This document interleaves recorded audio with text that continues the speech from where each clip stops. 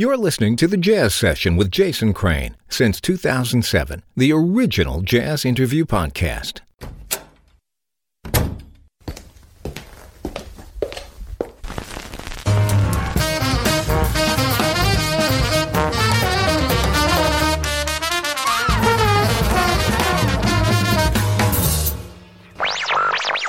Lesson 1. Basic Hip. Welcome to the Jazz Session. I'm Jason Crane. This is episode 540 for December 9th, 2020. On today's show, pianist Yelena Eckemoff. This is the first episode of the Jazz Session to be recorded and produced in my 1999 Dodge Caravan named Lenny. If you've been listening to recent episodes, you've heard me talk about my impending move into this van.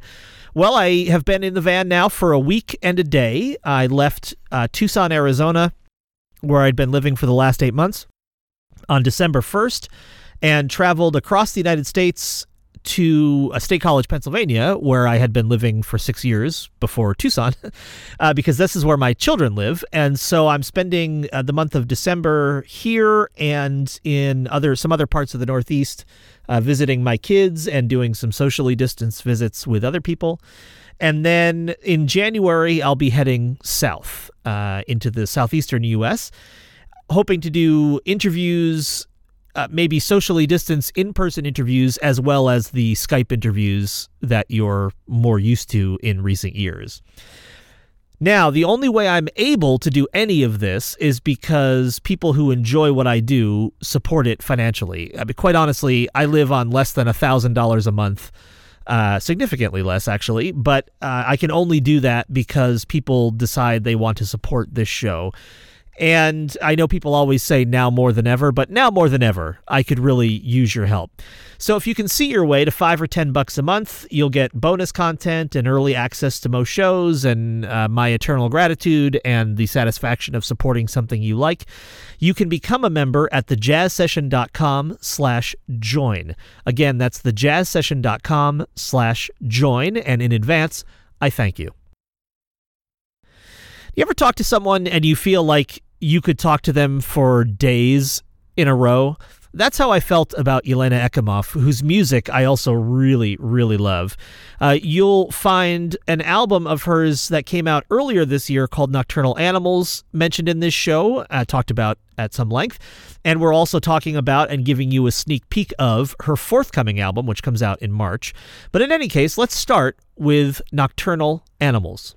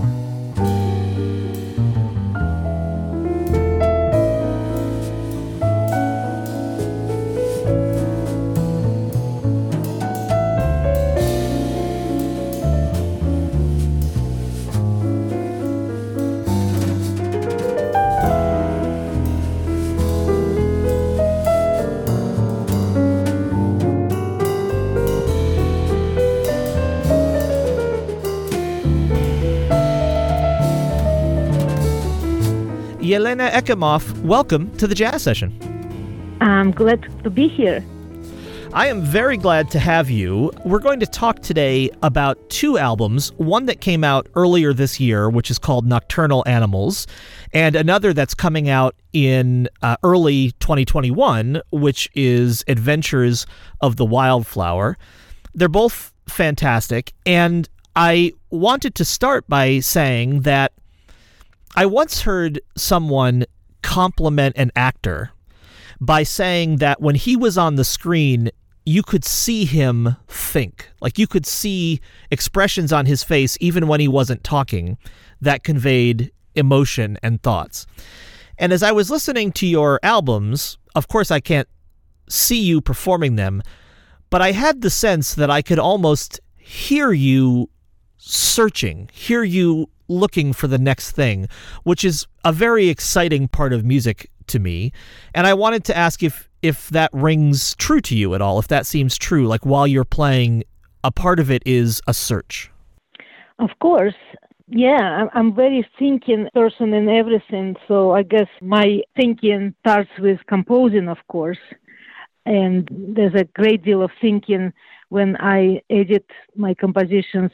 But then finally, when I bring my compositions to the recording, there's another stage of thinking especially when we have three solos, that's ground for immediate envelopment of thought. Your guess is very right, even though I have a lot of things composed. So it's not just free improvisation like all throughout. There are a lot of free improvisation, but it's all like embedded into the composition. Not only is there a lot of composed material, but there's a lot of thematic composed material. In other words, your recordings before this one, that was often true too, that there's some sort of overarching thematic idea. For example, for Nocturnal Animals, the theme is exactly what the title suggests it might be. Each piece is named after a nocturnal animal. Will you talk about the research process? Well, I guess first of all, the inspiration for that, but then the research process that led up to the compositions? I don't know how ideas come to people. They just come. Nature was always the source of inspiration, anything in the nature. And, of course, I'm an artist who expresses myself. And what else can I express? I mean, I can express the world through my own feelings. And, I have a lot of thinking going on about the world and the life and the meaning of it, and like everybody else, of course. But since I'm a musician, I'm fortunate to have this ability to not only think about it, but actually to express it in the music, and more than that, of course, word and art, like a supplement to music. So, but yeah, I mean, I've done projects about different things, and I've never done project about the animals. So naturally, I thought how to write about animals. But then when I had this idea, then I thought, what can I write about animals? What can I express? Of course, I can express the animals, but I didn't want to make a cliche. And what can I say about the fox? What can I say about the bear? So I almost wanted to see if I myself have some features, or some other people features of those animals, like trends of the animals. So almost combine the, sometimes you look at the person and say, well, this person looks like a bird, or like a lion, or so. But I thought, we all have some animalish, features in us sometimes, and so that gave me the very interesting, very exciting angle to express the animals, not really humanizing, well, maybe a little bit humanizing them, but also vice versa, to go from the people to animals, how the person could be behaving like the hedgehog.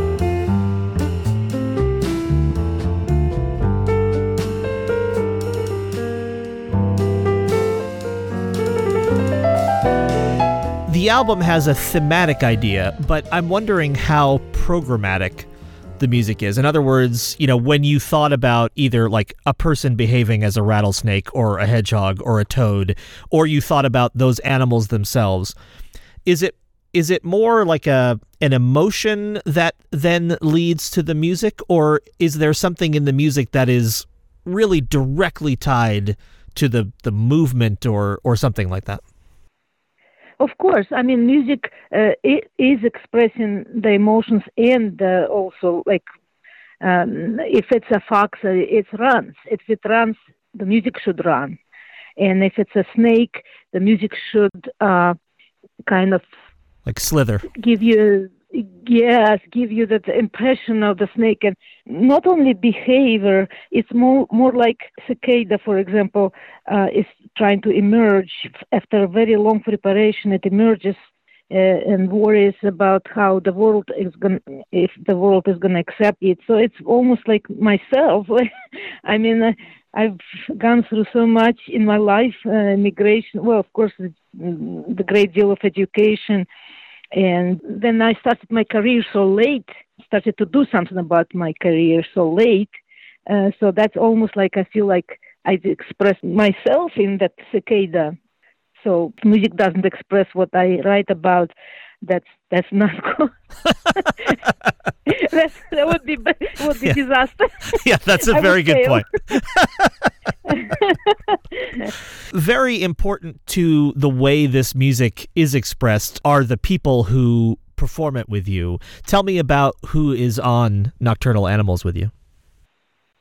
Yeah, well, of course, Ariel Anderson, the bass player who I started to work with back in 2012. And he's just been a very important figure in my musical journey because our collaboration, I would call it collaboration, even though it's my music, but he's just a sideman. But still, when we work together, I think there's some kind of magic, how we understand each other, even though we come from so very different worlds. I come from more like classical composer, and he is just improviser mostly, but then they will meet somewhere in the middle, and it's really great. It was our 5th album together. I wanted to have Jon Christensen one more time before, and I was right, because he passed away soon after we recorded. I also wanted to make sure that Jon, who was not feeling that good already, that he is not pressured to be only drummer on the project, because, I wanted to make sure that he's not stressed out. Sure. And I asked another Norwegian drummer, percussionist Thomas Stronen, who really was like growing up listening to Jon Christensen, so I thought it could work, and it did work. So 2 drummers, not because I didn't want just one drummer, but actually when I actually decided to have 2 drummers, I was excited about the opportunity to, have the more percussion, because this was all about different instruments, not just drum set, but, adding a lot of percussion, which actually hard to do sometimes when it's just a one drummer, like Marilyn Mazur is a great drummer who actually incorporates a lot of percussion.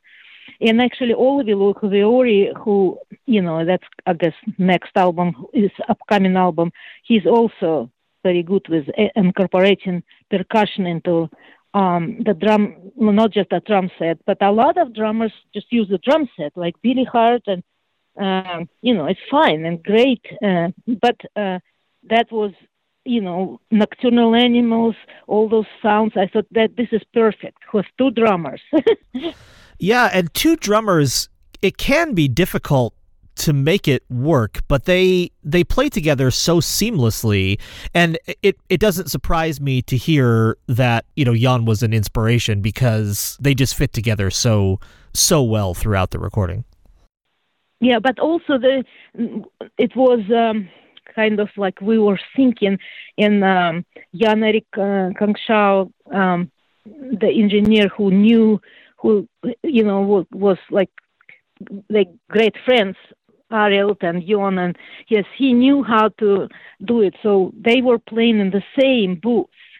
They were like playing side by side. Wow. Basically. Well, not side, but there were a little bit space in between them. But of course, microphones were set up. But so they were almost like, exchanging everything, exchanging the glances, glances. Yeah. And well, Jon is listening. He wouldn't play. He doesn't need any music or anything. He's just listening. He just plays when he feels like. And of course, Thomas was very connected to what Jon was doing. And so it's like it did work because we wanted it to work and they wanted it to work. And it was not about them playing together and showing off. It was about them playing with that music and with Ariel and me. And, it was just, we had so much fun, interplaying like this.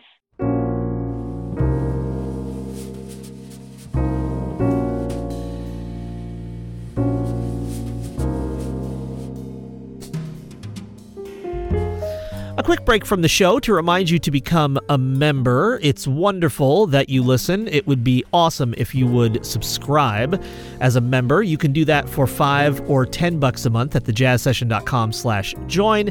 At the $5 level, you get the track of the week bonus episode. At the $10 level, you get the track of the week plus a bonus monthly show. You also get early access to most shows, and it's just it's literally a lifeline for me, especially now that I'm living in the van. Your help is really appreciated. So, join the family today. Become a member at thejazzsession.com/join. Now back to the show.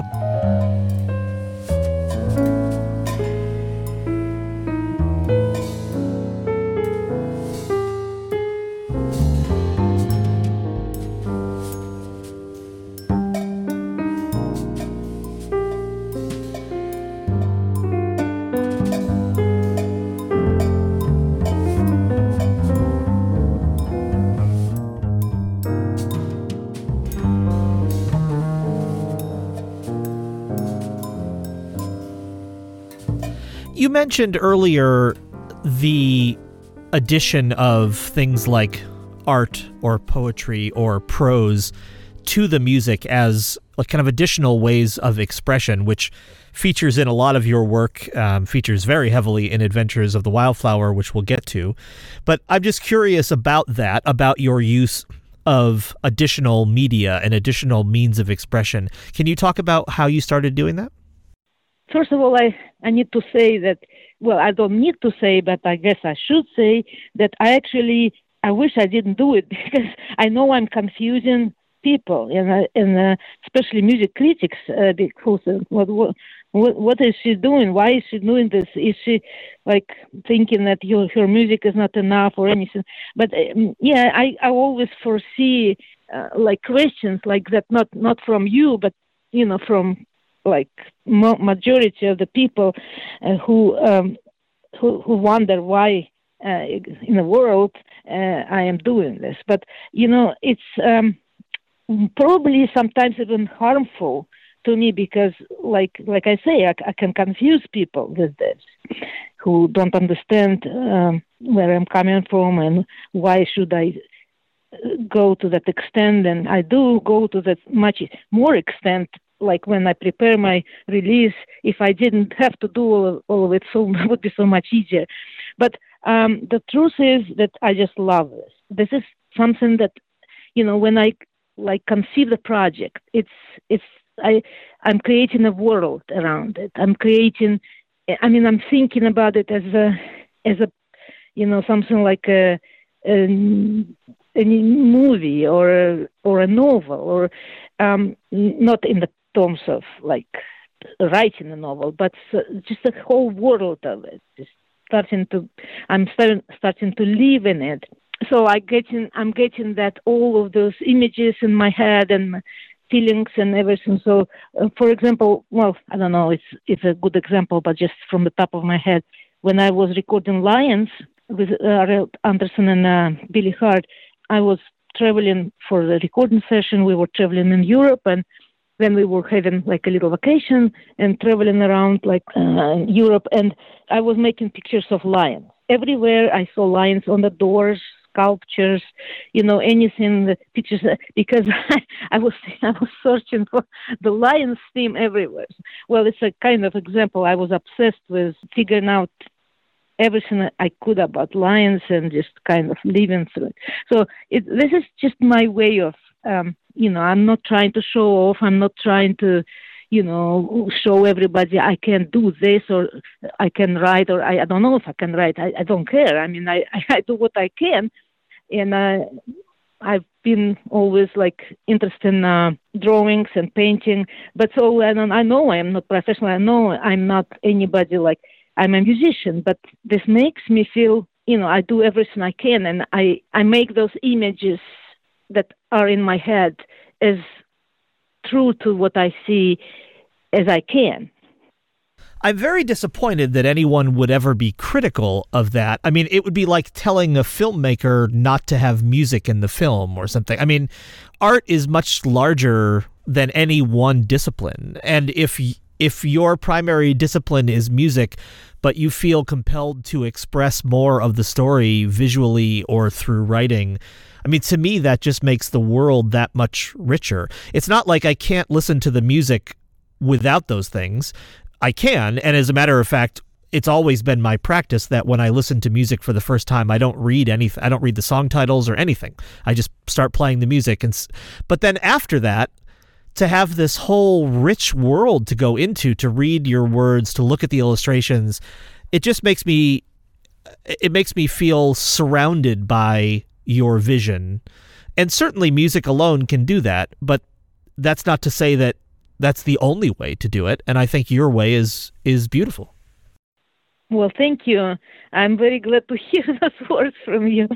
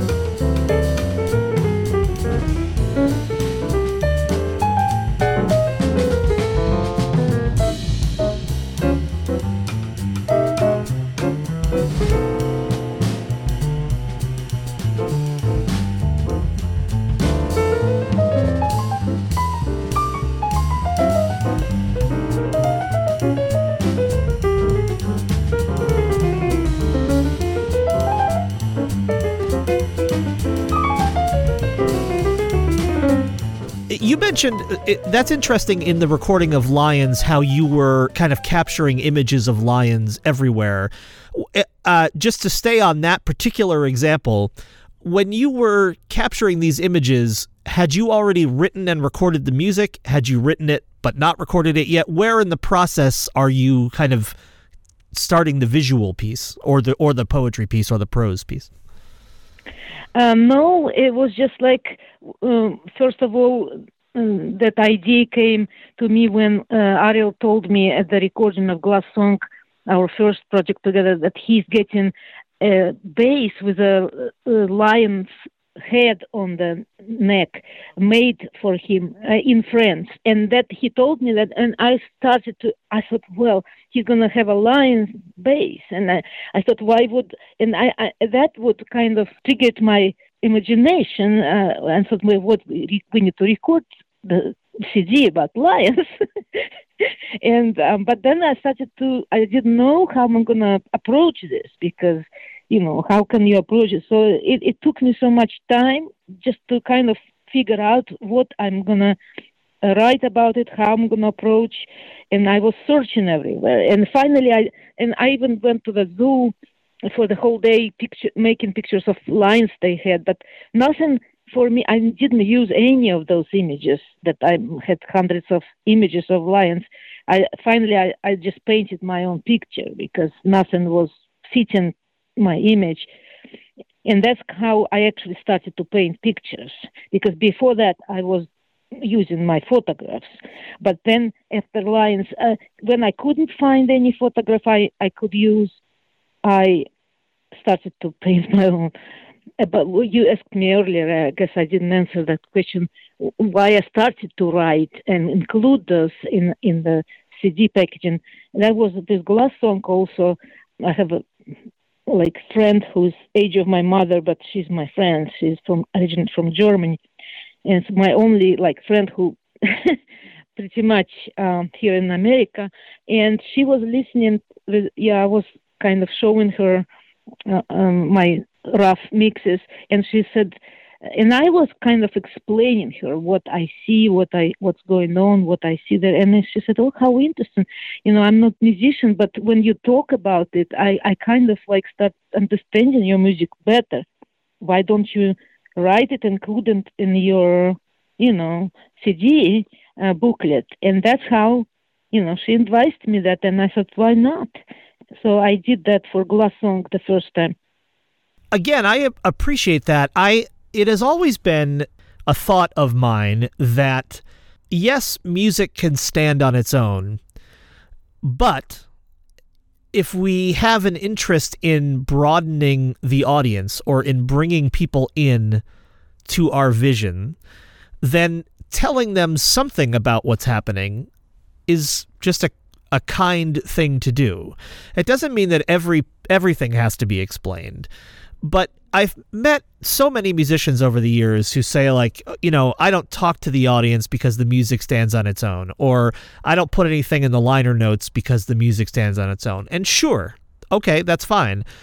But it doesn't mean that's the only way to do it. And I think audiences, I know I'm part of the audience. As an audience member, I'm grateful when the musician acknowledges me and brings me in and says, here's the vision, or here's a piece of what inspired this, or here's another way to think about it. I appreciate that when it happens. Yeah, well, me too. I know that a lot of musicians I work with, they actually don't really buy my approach. I mean, they say, well, even titles are not important, Actually, Ariel is one of those. But when he plays, he actually expresses things. I think he can't help himself if he knows. Yeah, and Billy Hart was so excited when I told him I want him to express the dog, and he was asking me, well, Yelena, what kind of dog? Is it like a grown dog or a puppy? Oh, that's great. And then I said, well, here's the grass grows and everything. So he, or the wind. I mean, he was just so excited. He said, oh, I love it. I love this. You want me to express how the grass is growing. Oh, that's beautiful. The fireplace crackling, and actually, yes. And he did do all of it. I know where to point out when he was doing all of it. We recorded 3 times with Billy, and every time he was excited to express those things. In Lions, for example, hunger, he was playing how you have pangs of hunger and your stomach growling, the Lions. That's wild. Oh, I love it. Yeah. Well, it was not really of course, it was more complicated than just, right? But yes, he felt it, and he actually bought all of those ideas of mine. But Jon Christensen, of course, he would never really care. Well, actually, he did. When we recorded Ever Blue, I said, well, the shells, and I think you can hear how the shells are rolled over the beach sand, by the waves. So.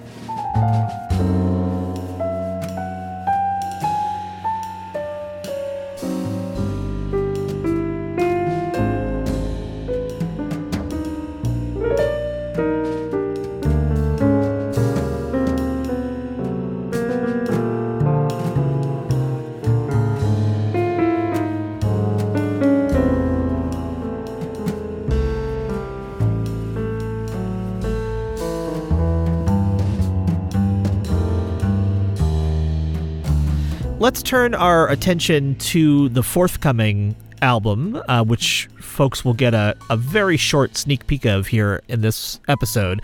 It's called Adventures of the Wildflower, and much like Nocturnal Animals, it has a theme, and that theme is expressed in the album title. It is, in fact, this life cycle of columbine flower that is expressed throughout the album. There's a lot of poetry and art in the additional materials to add even more depth. Again, if I'll just ask you, where did this idea for the long, essentially almost suite of music based on the columbine come from? Again, I was kind of thinking about what life is about, and how, I've just done the Nocturnal Animals, and how the animal world is connected to the human world, and we can be interconnected. And then I actually read the science article in the magazine about how plants communicate, trees and all kinds of plants. They also, I had no idea that they communicate, but apparently they do throughout the root system and even through the air. So I'm not a scientist, and probably I didn't understand 50% from the article was saying, but not to interrupt you, but I will just add that that's actually a subject that I am fascinated by and have read several books about plant communication. And so when I learned that this album was partly inspired by that when I was reading the materials, I was so excited because I think it's amazing. It's fascinating how plants communicate. I mean, they can warn each other of danger. They can express, joy and comfort. I mean, it's incredible. And so I was very excited when I thought, oh, well, here's an entire album I can listen to that is based in that concept. So I'm sorry to interrupt you, but please continue. Well, this is so, I don't know. I mean, I feel like closer and closer to you personally, because it seems like we share a lot of the same passions. I think so. Yeah, seriously, but yes, I was so also excited about it because I love nature, and I think we can't get enough of nature, right? We, every day we don't get tired of listening to birds or looking at the beautiful trees and flowers and everything, like ocean and rivers. So you can't get enough of it. You can get satisfied with the food, but never with looking at the nature. Of course, I thought, well, what about the flower? What if the flower would feel what's going on around and think about it? And of course, I can't help but I always humanize the nature because, you're a human being, so yes, that's how it works. And I don't know what flower would think, but I can kind of put myself in the flower's shoes. So, and it was, after I thought about it, was so easy. Of course, the seed germinates and looks at the world, and then I just started to think what can happen to that seed. And I am a gardener myself, not very successful, but I'm trying. So I know how plants grow, and I weed my garden when I have time, and if I don't, I know what happens. And so that was easy. After I understood what my task is to describe the life of the plant, and of course I chose columbine, and I wanted to even call it a columbine, but people told me no, that's not a good idea in America, and yes, it wasn't a good idea. But then I was searching, could I substitute the columbine with something else? And I couldn't find any flower that would fit the same cycle, what I wanted to do with it. So I still had to. And my grandmother was growing columbines, not just growing, but they would grow always in her garden. So I love this flower. It was the flower of my childhood. So that's how I decided about columbine. But I just thought this is not enough just to talk about plants, how they communicate. That's the whole life. So that's how the story came about. The whole, somebody said, like a children's book. But what more could I do? It's just a CD insert. It's not like a novel, right?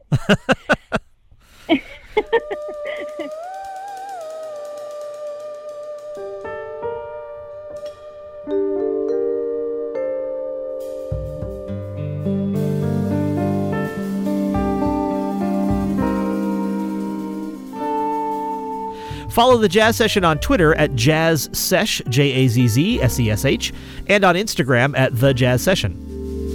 If you'd like to keep up to date on my travels, my podcasts, my poetry, and more, you can subscribe to my newsletter. Go to thejazzsession.com and click on the newsletter link. And now, back to the show.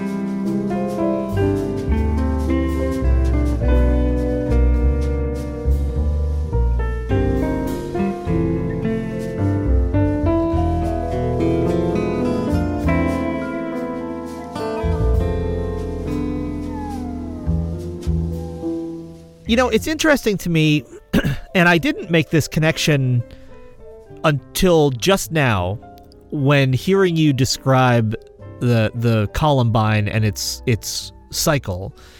But in some ways, it feels to me like this album is almost like if you took the cicada idea from Nocturnal Animals and just expanded that to an entire album. Because when you described the cicada, you talked about this idea of growth, of your own personal growth, of life changes, of long moments of preparation, long years even of preparation, which is not exactly the same for a Columbine, but not dissimilar.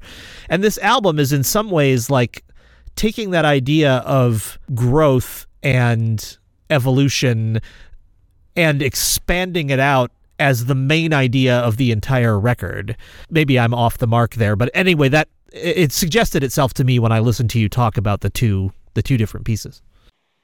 Well, it looks very, very wise what you're saying. Yes, because I mean, again, like that was my way to see the Columbine as a very nice human being, like which, you know, your life is 2 years, but we live longer, hopefully, and of course we have more things to happen in our life. But pretty much, you know, how like we have adversities, and the Columbine did have her adversities, and we have friends who help us, and she did have, and so everything, like, you know, kind of like in very concentrated form, that what people experience in their lives, but how they think about their lives when they get closer to the end of it, and what they cherish in their lives, so all of it. I kind of I couldn't help, but that was always, you know, it should be there. I mean, when I was talking about the flower, but still I was thinking about the humans. As we're kind of drawing near the close of our conversation, this is a very different ensemble from the one on Nocturnal Animals. Could you just briefly tell us about the band on Adventures of the Wildflower? Yeah. Well, actually, it was not the first time I recorded in Finland. The first recording with part of this band was in 2013 when I recorded Blumenthal Flocks. That was something that I really enjoyed, because Finnish musicians, those like Finnish musicians that are on the CD, they are the best jazz musicians in Finland, and not only like they've kind of like they have a lot of recognition in Europe, not as much in America, I think. And I met at Jazz Ahead in Bremen. I met Jarmo Saari. I never met him before, and he's kind of like we talked, and somebody introduced him to me, and for some reason I got excited that he plays not only different guitars but also glass harp and theremin, and kind of I said, well, and why don't I go back to Finland? It's a good kind of like excuse. Now I met with the guitar player, like I feel kind of feel we connected, and I listened to his works on the YouTube, on the Spotify, and I thought, well, he is really good. And also I liked his works with Yuka Perka, saxophone player. And I thought Yuka Perka and him, they would be great addition to my Olavi Luhoviorio, drummer and percussionist, and Panu Savalainen on vibraphone, and Antti Lotionin on bass. So I thought, well, this would be great band. I was so comfortable, maybe because Finland and Russia are kind of like neighbors, and I don't know, I haven't been in Russia for almost 40 years, but still I am from there. So I do have a Russian soul, I guess. So it was kind of very easy to work with them, and I really looked forward, and it really went really well, even better than I thought. Yelena, people have had a little chance to hear Adventures of the Wildflower on this program, just a little short snippet, but they're actually going to get a chance to hear an entire piece from it coming up pretty soon, right? Yes, December 18th would be a single, Winter Slumber, released from Adventures of the Wildflower. And then I will release probably a couple of more singles before March 19 and the whole record release, because it's 18 tracks. So I can... You can afford to put some out before the... Yeah, I can afford to put some singles out before. Yelena Eckemoff, it's been absolutely a pleasure to talk to you. I feel like this show could be 4 hours long, but I'm so glad you took the time to do this. I really enjoy your music, and I hope you'll come back on the show in the future when the next projects are out. Thank you. The pleasure was mine, and thank you so much.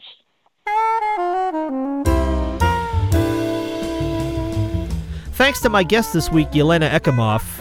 If you value what you just heard, become a member for $5 or $10 a month at thejazzsession.com/join. And then come back next time for another conversation about jazz recorded in a van on the Jazz Session.